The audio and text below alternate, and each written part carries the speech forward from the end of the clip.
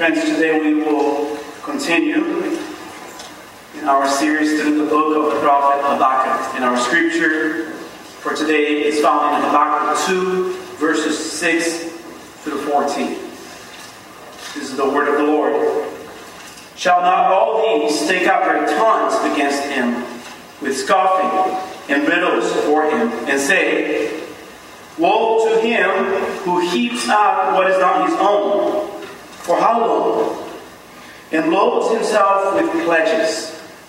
Will not your debtors suddenly arise, and those awake who will make you tremble, then you be spoiled for them?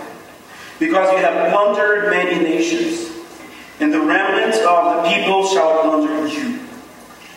For the blood of men and violence to the earth, to cities and all who dwell in them. Woe to him who gets evil gains for his house, to set his nest on high, to be safe from the reach of harm.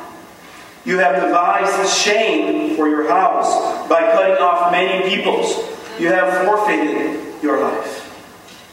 For the stone will cry out from the wall, and the beam from the woodwork respond. Woe to him who builds a town with blood and founds a city on iniquity. Behold, is it not from the Lord of hosts that peoples labor merely for fire, and nations weary themselves for nothing? For the earth will be filled with the knowledge of the glory of the Lord, as the waters cover the sea. Much is said today about being on the right side of history. This is a mantra that is often used to advance social, political agendas. What will the history books say about us? About our high level of tolerance or intolerance? What will they say about you and me? How will we be remembered? What will the next generations say about us? Truth be told, I am almost certain that the history books will say nothing about you and I. And personally, that's a good thing. I have a friend that reminded me, before I came to Central, the words of Nicholas Ludwig, Count of Zinzendorf. Preach the gospel, die, and be forgotten. Good reminder, isn't it? He was telling me, ministry is not about you. It is about the message you proclaim. May Central forget you and I one day. But may Central Baptist Church never forget the message of the gospel. And this is a reminder for us today of what the right side of history is. Even as we think about it, who knows what the right side of history is? Isn't it haughty and prideful to say, I know what the right side of history is? Friends, we know what the right side of history is only because God has told us what the right side of history is. The right side of his history is the side of the gospel. The gospel that is undermined by our society, the gospel that is ostracized by the cultural elites, the gospel that is often rejected by the many who hear it. And yet, from the scripture reading we heard earlier on today, from Revelation 7, though those from all nations, tribes, peoples, languages, are only those that have heard the gospel and believed it. These are the ones who are on the right side of history, because history belongs to God. And the right side of history is on the side of God. Our passage today reminds us that victory is won at the end. That history has a trajectory, and only those who fear God know it and are walking towards its triumph. In this series, we heard much about the Chaldeans, the wicked people of Babylon, who violently threatened all nations and who would plunder the people of God. But God has a response for the wicked. Always. God's justice may seem to delay, but it never fails to arrive. The right side of history is determined by God and by God alone.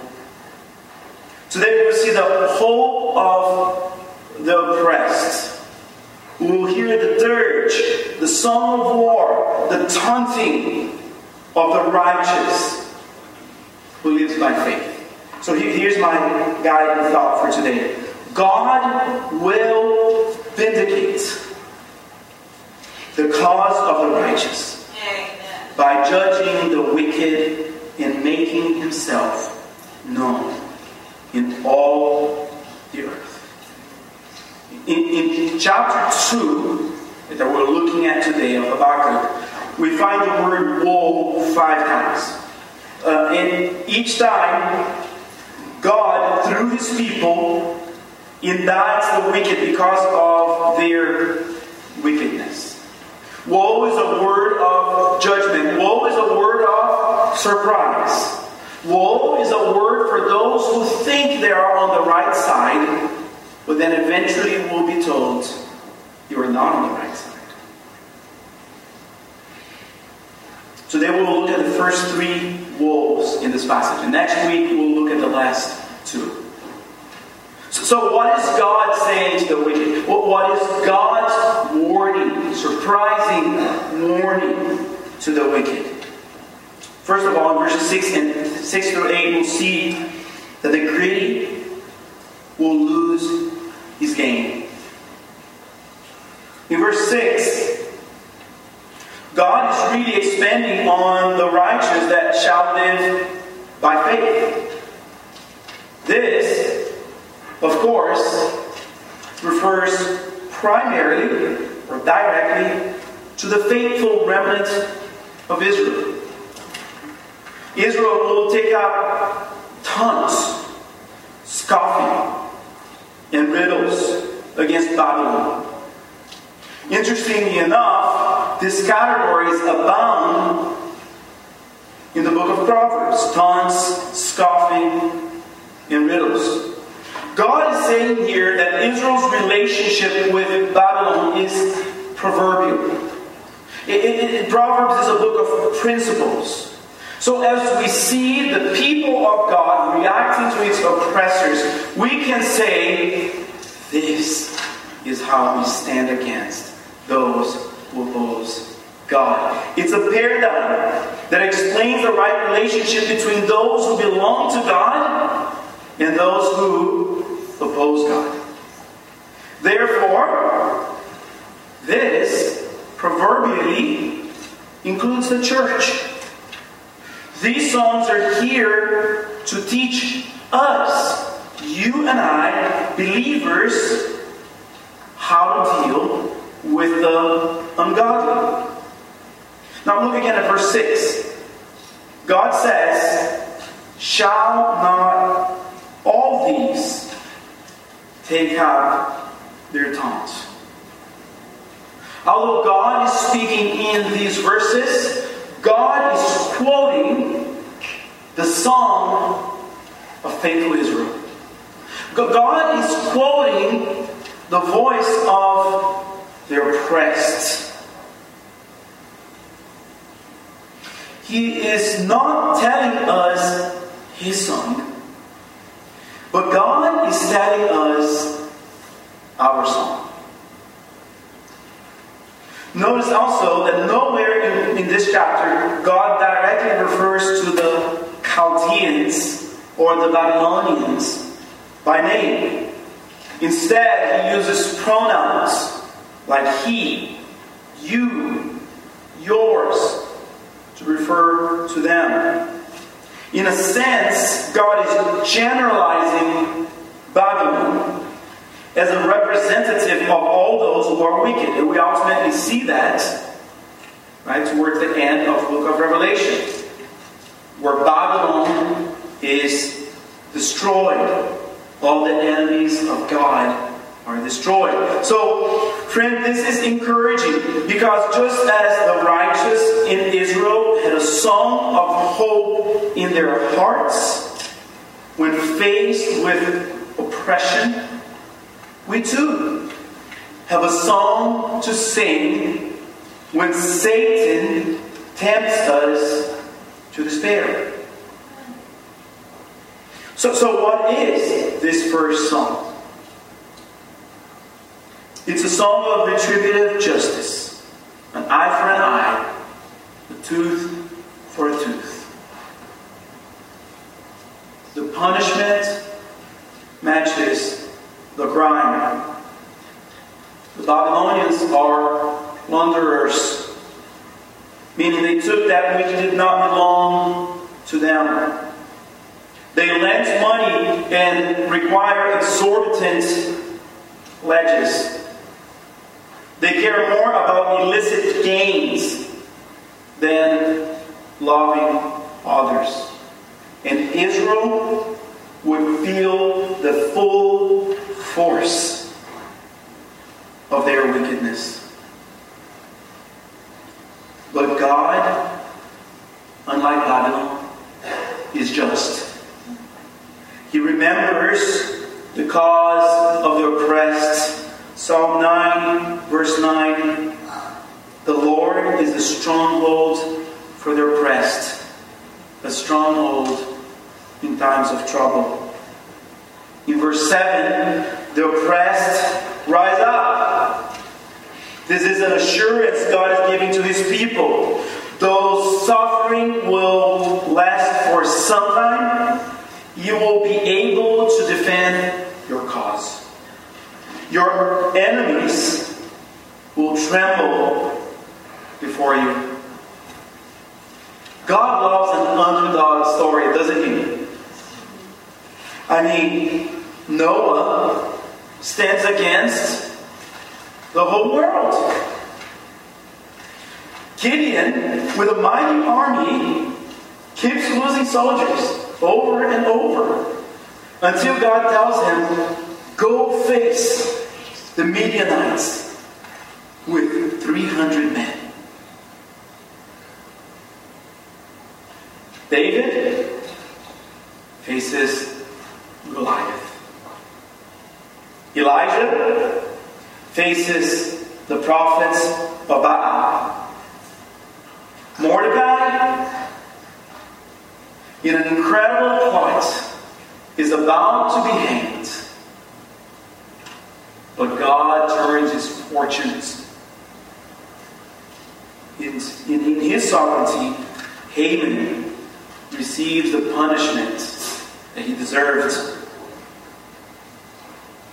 Over and over, God showed His people that the way to victory is the way of weakness. Why? Because only when we're weak, we're able to recognize He who is strong. God is exalted when we recognize our weakness. The way of the weak is the way of faith, the way of reliance, the way of humility. And this is good news, because though often we try to pretend pretend we are not. We are indeed weak. It takes a weak person to say, I can't do it on my own. I need God. It is when we consider our weaknesses that we are able to release every attempt to make ourselves right before God. It is when we recognize our weaknesses that we come to Christ. Friends, listen to me. Hell will be filled with people who thought of themselves too strong. But heaven is a place for the weak, for the meek, for the one who says, I need Jesus. Friends, Christianity offers victory in the shape of a cross. Jesus Christ, the all-powerful Lord of the universe, made himself weak to reconcile the weak, the fallen, the sinful, the selfish, the prideful man, you and me, to the Father. So, this is a call for us to also live our lives in weakness, in humility, unlike the Chaldeans, unlike Babylon, but like Christ, like our Master. Primarily, we live in weakness in our faith. We recognize that were God not to give us faith, we would not have it. Were God not to show us the glory of Christ, we would not see it. Were God not to give us life when we were dead, we would still be dead. But when we recognize our weakness in our faith, God makes us alive together with Christ. Our culture prizes strength, and yet I remember my uncle saying one day, it is foolish for a man who has a spine that is so weak to claim to be strong. Our bodies are so frail. We're not too strong. We're too weak. But our culture celebrates strength, demonstrations of power.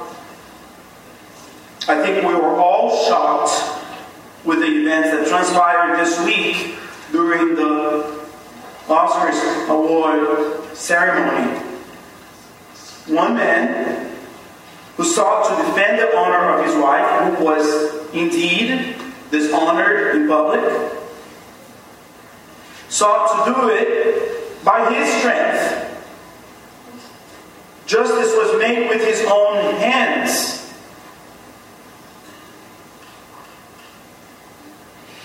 And that ultimately demonstrated his weakness.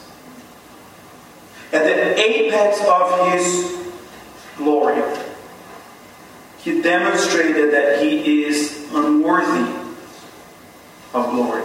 Why? Because he did not trust the Lord. The Lord says, vengeance is mine. Friends, this is not the weakness that the Bible calls us to embrace. The weakness that the Bible calls us to embrace is the weakness that seeks not to defend one's honor, but instead seeks to honor others. It is the weakness that leaves revenge in the hands of the Lord. It is weakness that promotes humility even before one's enemy. True weakness is displayed not when we are strong, but when we recognize that we're not strong. True weakness is displayed when a husband embraces a constant attitude of gentleness towards his wife, not because she's necessarily earned it, but because he knows her dignity comes from the Lord.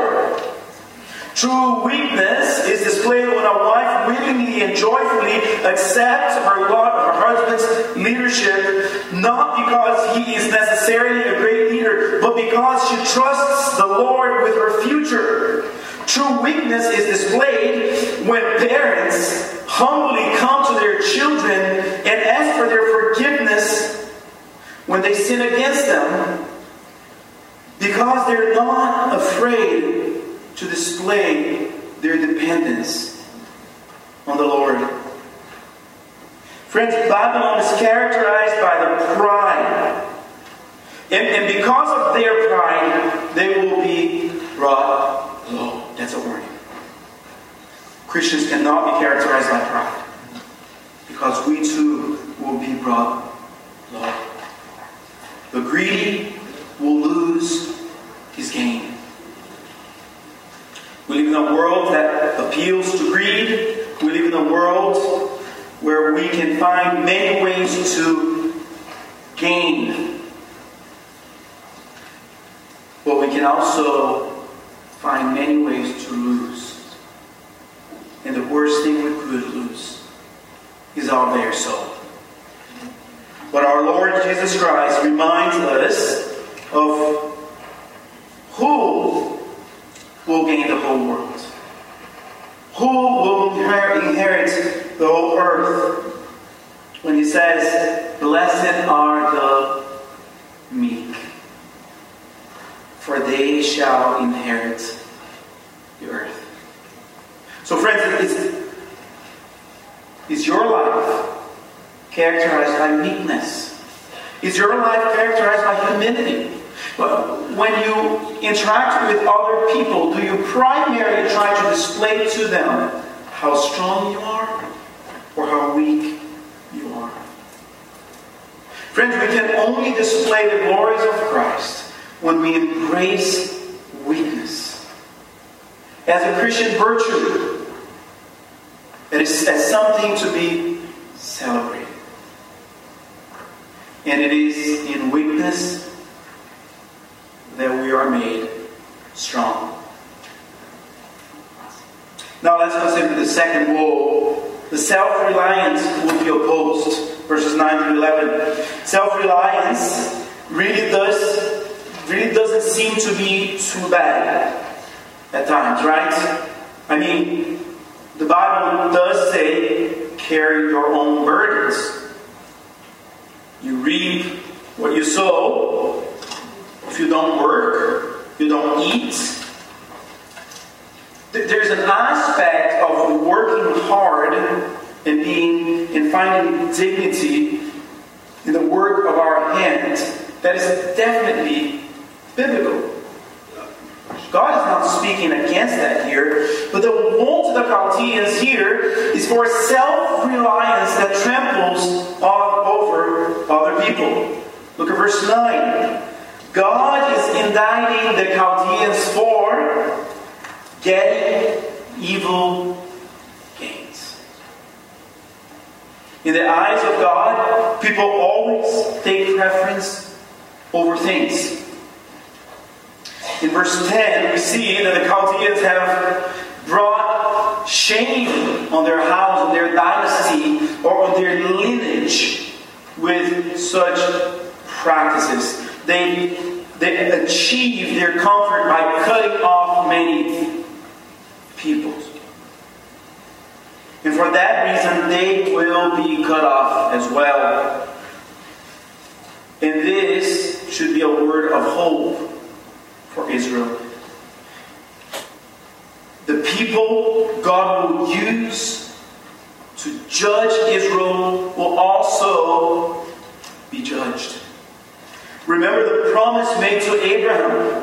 I will bless those who bless you and curse those who curse you. And Babylon is foolish for even thinking about cursing the people of God. Verse 11, we see that the Chaldeans would face the opposition of those they have wronged. Their reign would not be free of hostility. The Chaldeans were very proud of the cities they had built. Historians tell us that the walls that surrounded the city of Babylon were so broad, 4 chariots could run side by side on those walls. But the Lord tells us in beautiful poetic language here, right? The very structure of that wall, the stones and the beams of their mighty city would cry out, injustice. Now, the Bible affirms that riches are not bad in and of themselves. Right? It is not money that is the root of all evils. It is the love of money. It is money that is acquired illicitly and used selfishly.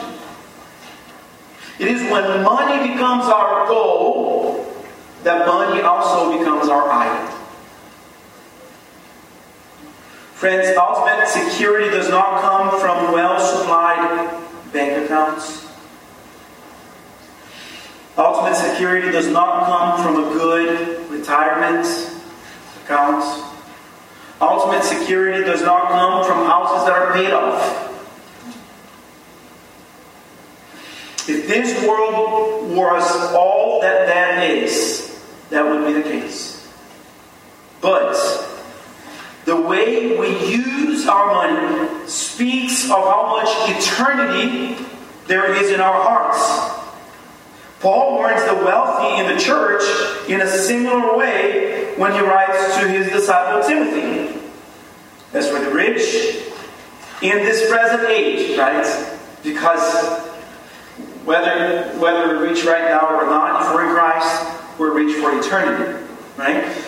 As for the rich in this present age, charge them not to be haughty, nor to set their hopes, you see, here's the problem, nor to set their hopes on the uncertainty of riches, but on God, who richly provides us with everything to enjoy. Friends, do you realize that in God you lack nothing? In God you are rich beyond belief. Verse 18. They are to do good. So here's the evidence that a rich person does not love money. They do good. Right? To be rich, how? In good works. To be generous and ready to share. Thus, right, storing up treasures for themselves as a good foundation for the future, so that they may take hold of that which is truly life.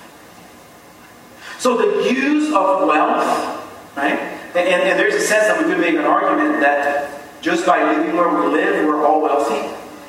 Right? The way we use wealth will ultimately tell us our eternal direction. So my encourage to all of us here today is use your wealth for the glory of God. Use your wealth for the good of God's people. Use your wealth for the hope of the lost. So how can we do that? If the Lord has blessed you, how can you bless the Lord and bless others? So here are 2 ways, very simple, practical ways that we can use our wealth to bless others. So our church seeks to serve the needs of our community through our food pantry ministry. If you have the means, would you consider supplying for the needs of our food pantry?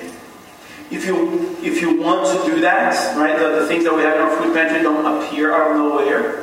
If you want to do that, you can speak to Sherry over here, or you can call the church office and we'll be glad to help you. And our community will be well served with our resources. Or use another way. Every time we observe the Lord's Supper, we take out a benevolence offering. This offering is used primarily to meet the needs of food and shelter in our congregation. On April 15th, Good Friday, we'll observe the Lord's Supper and we'll also take up a benevolence offering. Would you consider contributing to our benevolence funds that day? And that way, we can more and more use the resources that the Lord has given us for good and accumulate for ourselves good rewards in heaven. Friends, there are very practical ways that we can do that. Can I encourage you to prayerfully consider these two ways? There are many other ways. Now, the temptation to rely on money and possessions is not exclusive for the wealthy, is it? It is true that possessions can poison the heart. But the heart can also be poisoned by the hope that is placed on that weekly lottery ticket. The heart can be poisoned by coveting the neighbor's car when we stop at a traffic light. Our hearts can be poisoned by the discontentment we find while scrolling through social media and thinking, this person seems to travel every week and I haven't gone on a vacation in years. The lack of earthly blessings can also reveal an idol in our hearts. Coveting is possible from wealthy to poor. We all must fight it. Covering is desiring that which God has not given you. And if God has not given you what He has not given you, it is because He is wiser than you. So let us learn to be content. Preach. Amen. Friends, I love the character of Reb Tevi in the movie Fiddler on the Roof. Right before he sings his iconic song, If I Were a Rich Man, he says in the short monologue, Dear God, you made many, many people poor. I realize, of course, that it's no shame to be poor. But it's no great honor either. So, what would have been so terrible if I had a small fortune? Tevi verbalizes what we often think, doesn't he? God's got it wrong. He should have given me more comforts. He should have made me more influential, more powerful, more skilled, more attractive. Just 2 inches taller. You know what I crave, right? And yet, God is working out all things for our good. What He's given us, how He's made us, where He's placed us, the relationships that He's put us in. God has not gotten one thing wrong in the entirety of our lives. Our joys and sorrows, our successes and failures, the pain and pleasure, this all have come from the hand of the Lord. And He's got it right every time. The Heidelberg Catechism says, all things must work together for my salvation. And what a glorious truth. Friends, God is not ultimately concerned with your comfort today. He is concerned with your salvation tomorrow. God wants to bring you to heaven. And if all your wants were met, you would not be aware of your needs. Heaven is a place for those who are able to say, give me Jesus. He is enough. So friends, here's the reality.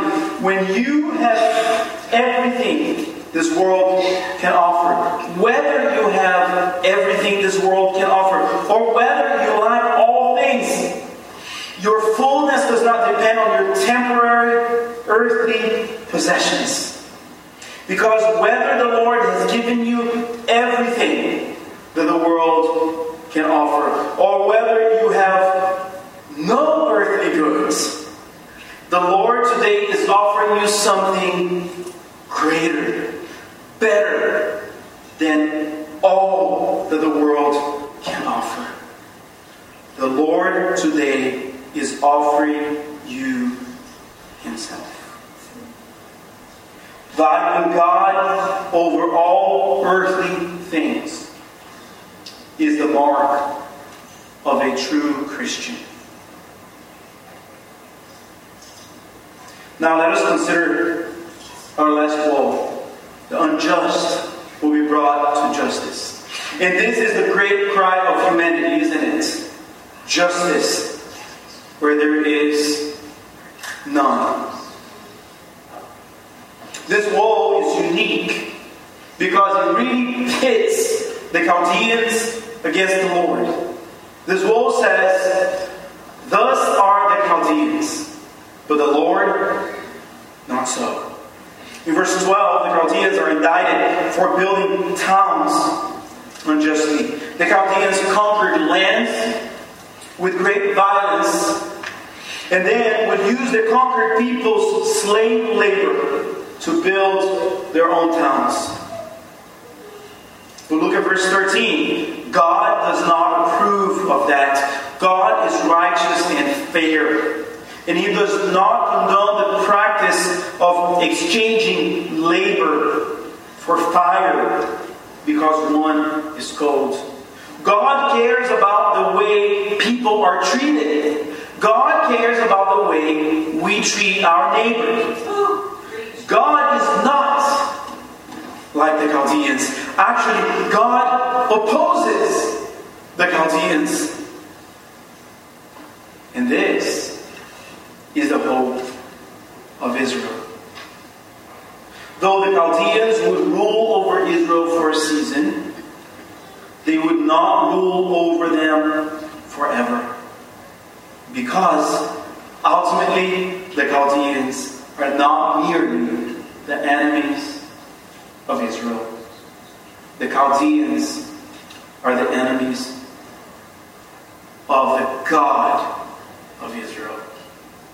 Here's what the prophet Jeremiah, a contemporary of Habakkuk, says about God's predisposition towards Babylon. "For the Lord is laying Babylon waste and stilling their mighty voice. Their waves roar like many waters. The noise of their voice is raised. For a destroyer has come upon her, upon Babylon. Her warriors are taken. Their bows are broken in peace." And who is this destroyer? Who is the destroyer of this destroying people? For the Lord is a God of recompense. The Lord pays back. He will surely repay. Friends, the greatest hope we have in life is not that we are too strong against our enemies, but our greatest hope in life is that our enemies are God's enemies as well. We don't face a mighty nation like Babylon, but we do face sin and death. And these are great enemies. But at the end of history, sin and death will be destroyed. And our enemies will be no more. So, what are we called to do now in an age of injustice? We're called to wait. Wait for our deliverer. Wait for our warrior God who will face our enemies and will utterly destroy them. We're called to be acquainted in this age with suffering. We're called to be acquainted in this age with tribulation. We're called to persevere through oppression because our deliverer is coming. But when? Well, look at verse 14. Until the earth is filled with the knowledge of God, the glory of the Lord, as the waters cover cover the seas. This is an eschatological verse. It is a verse about the end times. And there is great confusion about the end times among evangelicals. But here's something that is not confusing. When we get there, at the end times, no one will be confused. Everyone will know the glory of the Lord. And that's when all injustice will be done away with. Well, friends, unfortunately, we live in a different reality today. God is often not honored. His glory is often not worshipped. His person is often ignored. His gospel is often rejected. This is what we live today. Now notice, the verse 14 does not say that one day the earth will be filled with the glory of God. Right? Verse 14 says, the earth will one day be filled with the knowledge of the glory of God. The glory of God encompasses all the earth. The glory of God is already filling the earth. But we by nature reject it. Although God revealed His glory in all the earth, Psalm 19:1, man hated the glory of God.